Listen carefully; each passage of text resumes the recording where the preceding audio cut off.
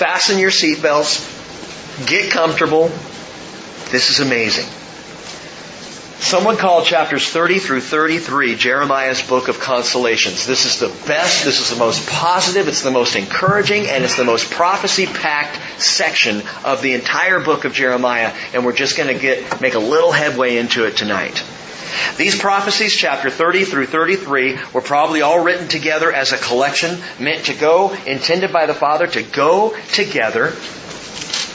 They're exciting. They're invigorating. We're going to go right out to the very end in this first chapter. But what's most surprising is when these prophecies were given. When is that? Look over at chapter 32, verse 1. Chapter 32, verse 1 tells us the word that came to Jeremiah from the Lord in the 10th year of Zedekiah, king of Judah, which was the 18th year of Nebuchadnezzar. What does that mean? 587 BC. 587 BC. So what, Rick? So these glorious prophecies came in the last year of Judah's existence. We are down to the final hours. These prophecies came from the Lord through the heart of Jeremiah in Judah's darkest days and during their deepest distress to date. Some 7 years have gone by since Hananiah, back in chapter 28, remember the false prophet Hananiah? Since he prophesied falsely that everything would be fine in just 2 years. Well, 7 years have gone by and things have gone from bad to worse. And in fact, all the false prophecies were falling apart to the great disappointment and disillusionment and horror of the people. As this collection of prophecies comes from the pen really, of Jeremiah, while he is penning these prophecies, the siege of Babylon is underway. Nebuchadnezzar's armies are amassed outside of Jerusalem. It is shut up. Cannibalism is now taking place in Jerusalem because the siege is so bad. No food coming in or out. No getting out, but that you die by the sword. It was a horrific time. Jeremiah himself writes these amazing, glorious, wonderful, breathtaking prophecies from a prison cell in the courtyard. He could only write these prophecies as the Lord tells him to, and yet they are all about Israel's remarkable future. God's timing is just impeccable. And it all begins, I'm going to give you 7 things to jot down. And we'll jot them down quickly. It begins, number 1, the days are coming. The days are coming. Verse 1, chapter 30, the word which came to Jeremiah from the Lord, saying, Thus says the Lord, the God of Israel, write all the words which I have spoken to you in a book. Now that may be the entire book of Jeremiah, or perhaps, as many believe, it's this book, the book of consolations, chapter 30, 31, 32, and 33. For behold, days are coming, declares the Lord, when I will restore the fortunes of my people Israel and Judah. The Lord says, I will also bring them back to the land that I gave to their forefathers, and they shall possess it. Jeremiah is sitting in prison. What do you think he thinks when he hears that? Thank you, Jesus. Thank you, Lord. That Jeremiah can now pen this glorious promise. When the vast majority of the prophecies out of the mouth of Jeremiah are negative. They're bad. And yet here he's able to write, days are coming. The days are coming. Jeremiah will use that phrase 8 times. Days are coming. 6 times he'll use it in these 4 chapters alone. Days are coming. I love that phrase. Days are coming. And the reason I love it so much is because it is just saturated with hope. Are you in a bad way right now? Hey, days are coming. You having a rough week? Days are coming. Is your life falling apart all around you? Days are coming. Good days. Blessed days. Glorious days are coming. And that's why we can say the hope of the Lord does not disappoint. Days are coming. But let's be clear about what days we're talking about. Days are coming, declares the Lord, when I will restore the fortunes of my people Israel and Judah. All of my people. He calls them out. Here he calls them out, Israel and Judah. Northern Israel, southern Judah, the whole kingdom, all of my people. That's who these days are for. And a little further on, he's going to say Jacob. And when he says Jacob, again, he's talking about all 12 tribes of Israel, the 12 sons of Jacob. So this is for everybody, all of my people. It piggybacks off of a prophecy given by Moses. Deuteronomy 30 verse 1. It shall be when all of these things have come upon you, the blessing and the curse which I have set before you, and you call them to mind in all the nations where the Lord God has banished you, not just Babylon, and you return to the Lord your God and obey Him with all your heart and soul, according to all that I command you today, you and your sons, then the Lord your God will restore you from captivity and have compassion on you, and will gather you again from all the peoples where the Lord your God has scattered you. And gang, I believe these days are already underway. Oh, not in its totality, but these are days when Jacob comes home. Days when the people of Israel flock back to the land. Now the fortunes are not fully restored, nor is the heart of the people. Although, as we've shared in here before, Messianic Judaism is a fast-moving faith inside of Israel. Messianic, well, that's just Jews who believe that Christ is their Messiah. They believe the same thing you do, same thing I do, that Jesus is the fulfillment of the law. Jesus is the promised Messiah. And while the fortunes are not complete and the people have not wholeheartedly given their heart to the Lord, turned around to Him, they are returning to the land in droves, and they have been since 1948, actually since before that time, the last century. We've seen something take place that has been remarkable, something that didn't happen for 1,800 plus years before that. Marvelous things are happening. Days are coming, but another day must come first, before this finds its fulfillment, and it is the day of the Lord. Jeremiah 30 verse 4. These are the words which the Lord spoke concerning Israel and concerning Judah. Thus says the Lord, I have heard a sound of terror, of dread, and there is no peace. Ask now and see if a male can give birth. See, the thought just makes me shudder. Why do I see every man with his hands on his loins as a woman in childbirth? And why have all faces turned pale? And Jeremiah might have been tempted to think, yeah, that's what's going on right now, Lord. No, this is worse. Alas, for that day is great, verse 7. There is none like it. And it is the time of Jacob's distress, or Jacob's trouble, but he will be saved from it. Jesus said in Matthew 24:21, then there will be a great tribulation, such as has not occurred since the beginning of the world until now, nor ever will. Now think about that. Jeremiah writes, the day is great. There is none like it. He wrote it in 587. Fast forward to the days of Jesus, and Jesus says the same thing. A tribulation is coming for Israel, such as never has been seen before. There is no day like it. Well, wait a minute. Then it can't be 586 BC. It can't be the first fall of Jerusalem. Well, then perhaps it's the second fall of Jerusalem. AD 70, the preterist would say. All the things in Revelation were fulfilled in AD 70 when Jerusalem fell that time. There is none like it. There's no day like it. Jesus said there will never again be a day like it. Well, you've got to factor in the 6 million Jews lost in the Holocaust.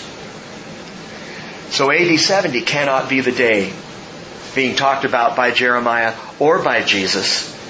And Jesus went on to say in Matthew 24:22, unless those days had been cut short, no life would have been saved.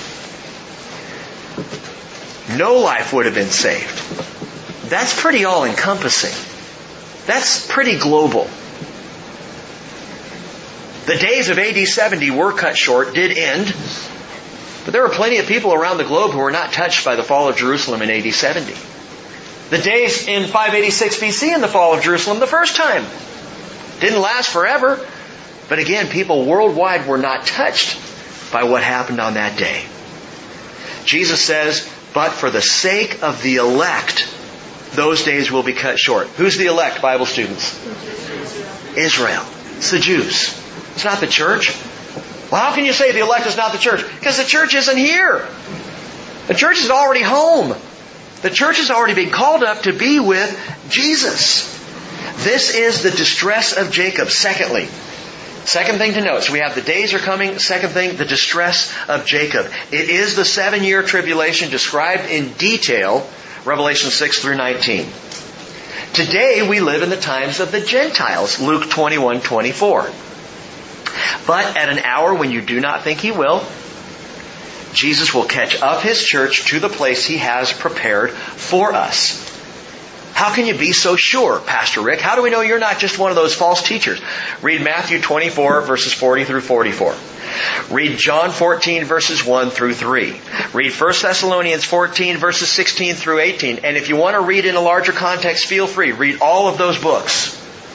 Read 1 Corinthians 15, 51, and 52. Check it out in the Bible. I'm only telling you what Scripture has already said. Shortly after the church is called up, the time of Jacob's distress will begin. It is not synced with the rapture. Again, you Bible students know it's synced with the signing of a covenant with a man of peace, so-called, truly a man of lawlessness, an antichrist. And that kicks off the time of Jacob's distress.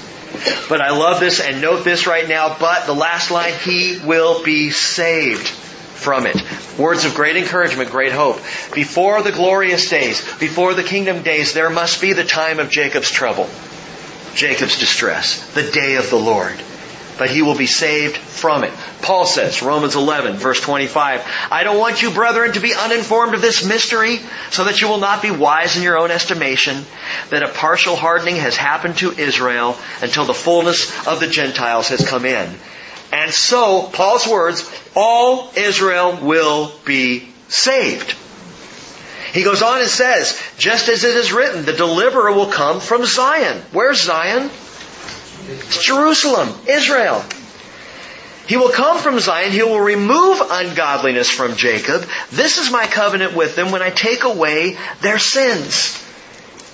All Israel will be saved. Jeremiah writes, he will be saved from it. Jesus says in Matthew 24:34, truly I say to you, this generation will not pass away until all these things take place. And just to stir you up by way of reminder, that may mean the generation alive when the fig tree sprouts, which I believe happened in May 14th, 1948. Israel became a nation again, a nation in a day. And Jesus may have meant that the generation who saw that happen would not cease, would not pass away until all these things take place. That is, that generation continues right up to the coming of Jesus, which is exciting because that's this generation. But you gotta allow for the other possibility. When Jesus says, I say, this generation will not pass away till all these things take place, the word generation, genea in the Greek, can also mean a people. It can mean a time, a generation. It can also mean a generation of people, which is very encouraging for Israel because Jesus may very well have been saying, this generation, this genus, this people Israel will not pass away before all of this has taken place. What do you mean, Jesus? I mean, I will protect my people. I will see my people through all the way to the end. Well, Rick, which one do you think it is? I'm going with both. Okay? The time of Jacob's trouble. It's a final wake-up call for Israel.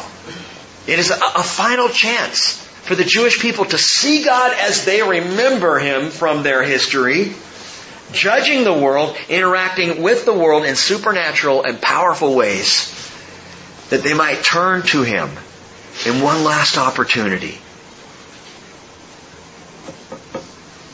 It's a wake-up call to the Jewish people worldwide who will have survived all the way since the time of Abraham.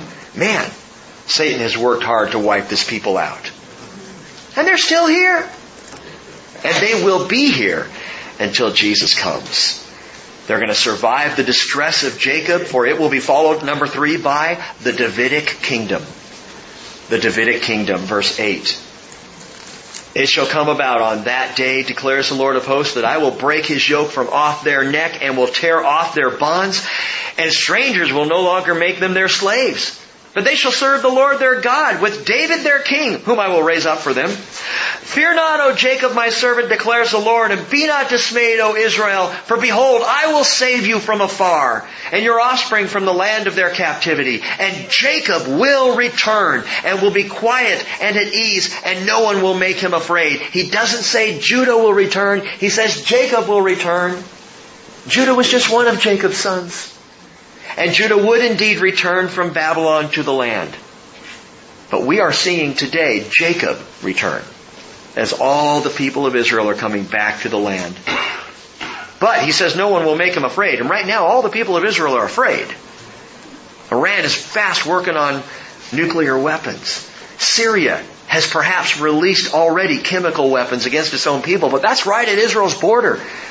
And the people are concerned. The people are afraid right now. But God says, I'm with you, declares the Lord, to save you. The Davidic kingdom. Think about this for a moment. Since their time of captivity in 586 BC, all the way up to today, there has never been a descendant of David ruling on the throne in Israel. Ruling from Jerusalem. Oh, there have been prime ministers and presidents. There has not been a single divinely given ruler, a king, as Israel had in days past. But in verse 9, God says He's going to raise up David their king. They shall serve the Lord their God, and David their king, whom I will raise up for them. Some Bible scholars say this is a messianic statement. That the David their king he's referring to here is the son of David, Jesus Christ. So it's really Jesus who's going to come and rule and reign. Now, plenty of other passages in Scripture tell us Jesus is going to rule and reign. And absolutely, I believe He will. But is this referring to Jesus, or is this referring to David, whom I will raise up for them in verse 9? Anyone want to take a guess? Is it Jesus or David? We got a David. Got another David. Anyone for Jesus there? You're going, Rick, there's a trick question in this. I know you. I think it's going to be David. I think it's very specifically David who's going to be raised up. Now you might say, what? That's just weird. David raised up? I mean, it's kind of strange. Why? Don't you believe in resurrection? You don't think David's going to be raised when everybody else is raised? You don't believe David's going to be there? Okay, well maybe David's going to be there. But David, back there on the throne, that doesn't make sense. There's Jesus is supposed to be on the throne. Listen to what David wrote. Psalm 16:10. He said, you will not abandon my soul to Sheol. David believed in resurrection. Nor will you allow your Holy One to undergo decay. My soul. I think David was talking about himself. Your Holy One, I believe David was inspired to be talking about Jesus. 2 resurrections. I'm going to be resurrected, David says. And you're not even going to let your Holy One stay in the grave long enough to see decay. David has seen some decay over the years, I'm sure of it. Now, I haven't seen his corpse, but Peter referred to it in Acts chapter 2. He says, hey, quoting that verse, he says, David's tomb has been with us to this day. It's in Jerusalem right now. And if we could get away with it, we could exhume the body and it would not look good. He has seen decay. But God's Holy One, Jesus Christ, never saw decay. 3 days in and out of the grave, He just camped out, you know? Absolutely dead and absolutely raised to life. But He only borrowed the tomb. And He's the Holy One I believe David spoke of. But I believe David also spoke of himself when he said, you won't abandon my soul to Sheol. Ezekiel the prophet, chapter 34, verse 23 says, then I will set over them one shepherd, my servant David. And he will feed them. And he will feed them himself and be their shepherd. Well, again, some might say that's got to be messianic. It's got to be talking about Jesus, right? The son of David. He goes on, I, the Lord, will be their God, and my servant David will be prince among them. I, the Lord, have spoken. Now, I don't mean to be dogmatic about this, but there's no reason not to take the Word of God literally in Jeremiah and in Ezekiel. Because he could have just as easily have said, son of David, but he says David. And I think he means David. Of course, Jesus is ruler and king. That's why Ezekiel calls David a prince. So I think he's going to be kind of like the vice president, Jesus will send David off for, diplomatic missions and stuff of little consequence. There you go. Days are coming. The distress of Jacob, the Davidic kingdom, number 4, the discipline of Israel, verse 11. The discipline of Israel. For I am with you, declares the Lord, to save you. For I will completely destroy all the nations where I have scattered you, only I will not destroy you completely. Note that. I will not destroy you completely, because God keeps for Himself a remnant. I will chasten you justly, and will by no means leave you unpunished. For thus says the Lord, your wound is incurable, and your injury is serious. There is no one to plead your cause, no healing for your sore, no recovery for you. What's going on with the Jews in the tribulation? They have got to come to the point where they finally recognize they are messed up. Just like you and me. What brings a person to their knees before Jesus? A final recognition that I am a sinner and I am going straight to hell in my sin unless I have a Savior. And right now, Judaism in the world today, you know this, the Jewish mindset is, be as good as you can. Just be a good person, and that's how you get saved. They don't have the sacrifices anymore, right? So there's no Day of Atonement, no literal Yom Kippur where the animals are slain and the blood is sprinkled in the most holy place. That doesn't happen.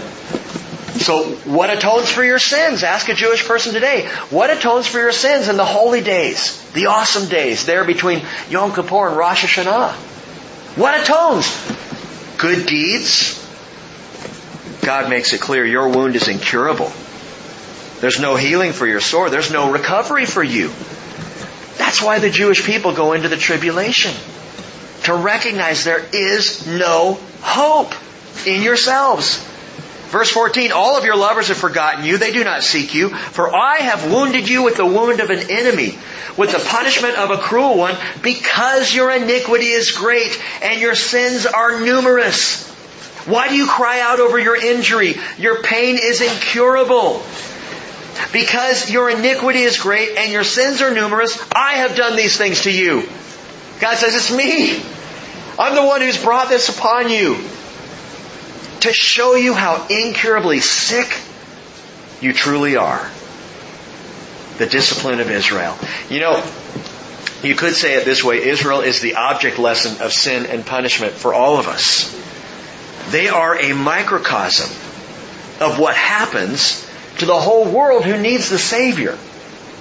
They are a picture of what happens when a people stay in rebellion and truly believe they're good enough to get saved.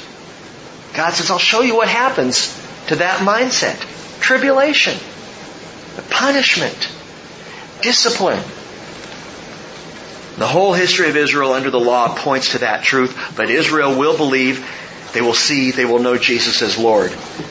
And so the day of the Lord is for Israel, but it serves another purpose. Number 5 in your list. Number 4 was the discipline of Israel. Number 5, the devouring of their adversaries. Verse 16. Therefore, all who devour you will be devoured. And all your adversaries, every one of them will go into captivity. And those who plunder you will be for plunder. And all who prey upon you, I will give for prey. For I will restore, watch this, I will restore you to health.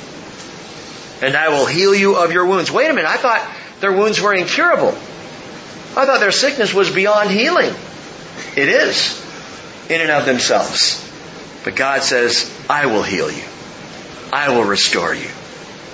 And then He says, because they have called you an outcast, saying, it is Zion, no one cares for her. The devouring of the adversaries. God will deal with every offense ever given against the Jewish people. Vengeance is mine, I will repay, saith the Lord, and He will repay every anti-Semitic move on the face of the planet against His people, Israel. It does not pay to be on the opposing side of God's people. Well, you sound like one of those Christian Zionists. Sign me up. Absolutely.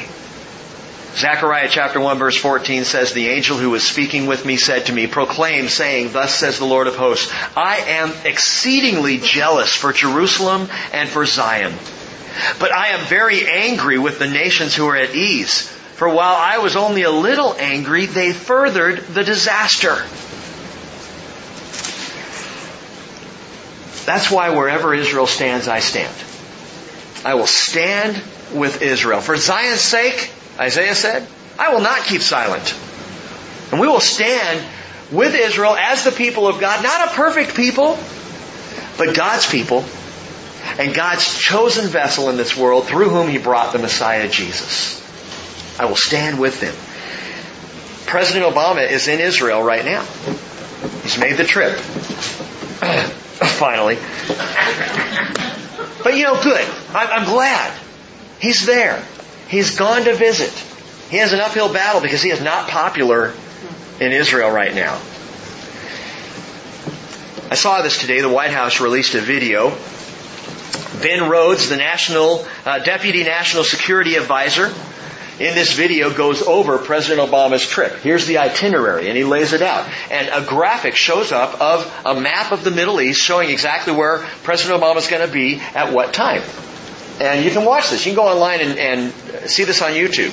Just Google President Obama's visit to Israel. It's there.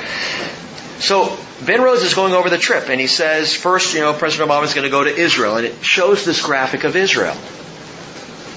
And the graphic it shows of Israel doesn't include Jerusalem. It doesn't include the Golan, and it doesn't include any of the West Bank. All of that is not even shown. He's going to go to Israel. Then he's going to go to the Palestinian territories, and guess what shows up? The Golan Heights, the West Bank, and Jerusalem. So what does the White House think is the capital of Israel? They would say Tel Aviv, not Jerusalem. Ask an Israeli. I'll never forget the very first time we traveled to Israel, and our tour guide at the end of the tour took to the mic in the bus, and he said, I just want to ask you all for a favor. When you go back to the States, would you please ask your congressmen, write them, call them, ask them to support Jerusalem as our capital? That was number one. It's the one thing he asked of our group. Jerusalem is our capital. And they see it that way and believe it to be because God calls it His city. And yet our president does not, our White House does not.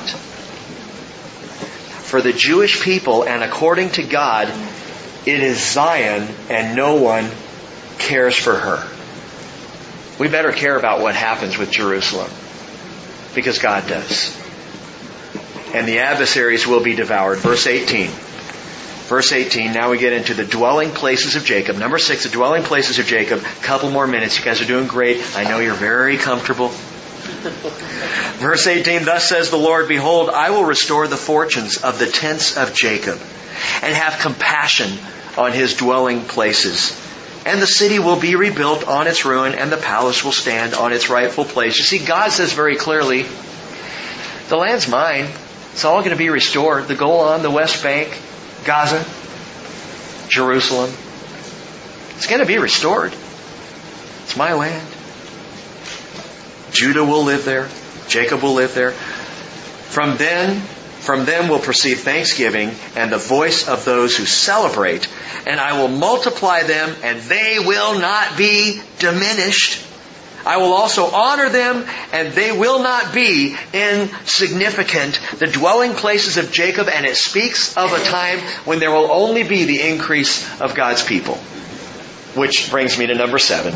Last one, the divine rule of the Lord. Verse 21. I love this. Their leader shall be one of them, and their ruler shall come forth from their midst. And I will bring him near, and he shall approach me. For who would dare to risk his life to approach me, declares the Lord. You shall be my people, and I will be your God. Verse 21, man, that ought to be underlined, circled, memorized, and kept close to your heart. Their leader shall be one of them. Who is their leader? Jesus. He's a Jew. He's one of them. Their leader will be one of them. He will come forth from their midst because Jesus is a Jew. And I love this part. I will bring him near and he will approach me. Who would dare risk his life to approach me? Well, Lord, you just said that you're going to bring him near and he'll approach you. So, what's the deal? Well, Jesus would approach God because Jesus is God. There's no threat there. Jesus can see God and live because Jesus is God. No man can see God and live. We die. But I'm going to bring him near. What does this say? That their leader is one of them, yes. But even more wonderfully, that their leader comes from them. He's relatable to man. And he approaches God because he can come before God, relatable to us and perfectly divine. Son of man, Son of God. He's both. Hebrews 4:14 says, since we have such a great high priest who has passed through the heavens, Jesus, the Son of God, let us hold fast our confession. For we don't have a high priest who can't sympathize with our weaknesses, but one who has been tempted in all things as we are, yet without sin. That's Jesus. He's one of us. He gets us. He's a Jew. He walked on the earth. And you know what? He also passed through the greater tabernacle. He passed through the veil, which is his flesh. He came before the Father. He was from the Father. He is one with the Father. We have a Jesus who totally gets us and yet can totally approach the Father on our behalf. And this is their leader. This will be our leader in the final kingdom. Verse 22. You shall be my people and I will be your God. Behold, the tempest of the Lord, wrath has gone forth, a sweeping tempest, it will burst on the head of the wicked. The fierce anger of the Lord will not turn back until he has performed and until he has accomplished the intent of his heart. That's the divine rule of God. And he closes by saying, in the latter days you will understand this. Jeremiah is writing this down in prison. And you know what? The key to dating the prophecies of this book is that sentence. In the latter days, you will understand this. What's God saying? The prophecy I'm giving you in this book of consolation, it's not for today. It's for the end. It's for the latter days. And those days, God would say to Israel, and I believe He would say to you and me tonight, those days are the days He wants us to fix our hope on. The days when all this come to pass. In the latter days you will understand this. Jeremiah, you're not going to get it right now. It's too big. It doesn't jive with what you're seeing happen as Jerusalem crumbles around you. But in the end, you'll get it. You will understand. I want you to turn back to Jeremiah 29:11. I want to read this one more time, give you one little hint about something, and then we'll let it lie until Sunday. Or until Jesus comes, which I hope comes first. Jeremiah 29:11, for I know the plans that I have for you, declares the Lord, plans for welfare and not for calamity, to give you a future and a hope. And when Christians read that verse today, Rick's opinion, and we say, see, God's got a plan for my life, we diminish the power of the verse. It is much bigger. This is not just a verse that I quote to say, well, I went for a job interview today and I know the plans I have for you, declares the Lord, plans to give you a future and a hope, so I know He's going to get me the job because He's given me a future. It's not just God saying, I want you to know that I have your life laid out in front of you, what you're going to do and how you're going to do things. Now, that's part of it. But that's a very tiny part of what He's saying here. This verse is massive. And to understand that, you got to hear it in Hebrew. You got to actually understand just one Hebrew word. Plans to give you a future and a hope. And the word future there in the Hebrew is akarit. And it's a word you've heard before. Akarit. It means ladder. Last, or most often, end. Read that way, the Lord promises Israel and promises you and me tonight a hopeful end. Not just a hopeful life right now. A hopeful end. See how much bigger that is? And those are the plans that God has for us. Praise the Lord.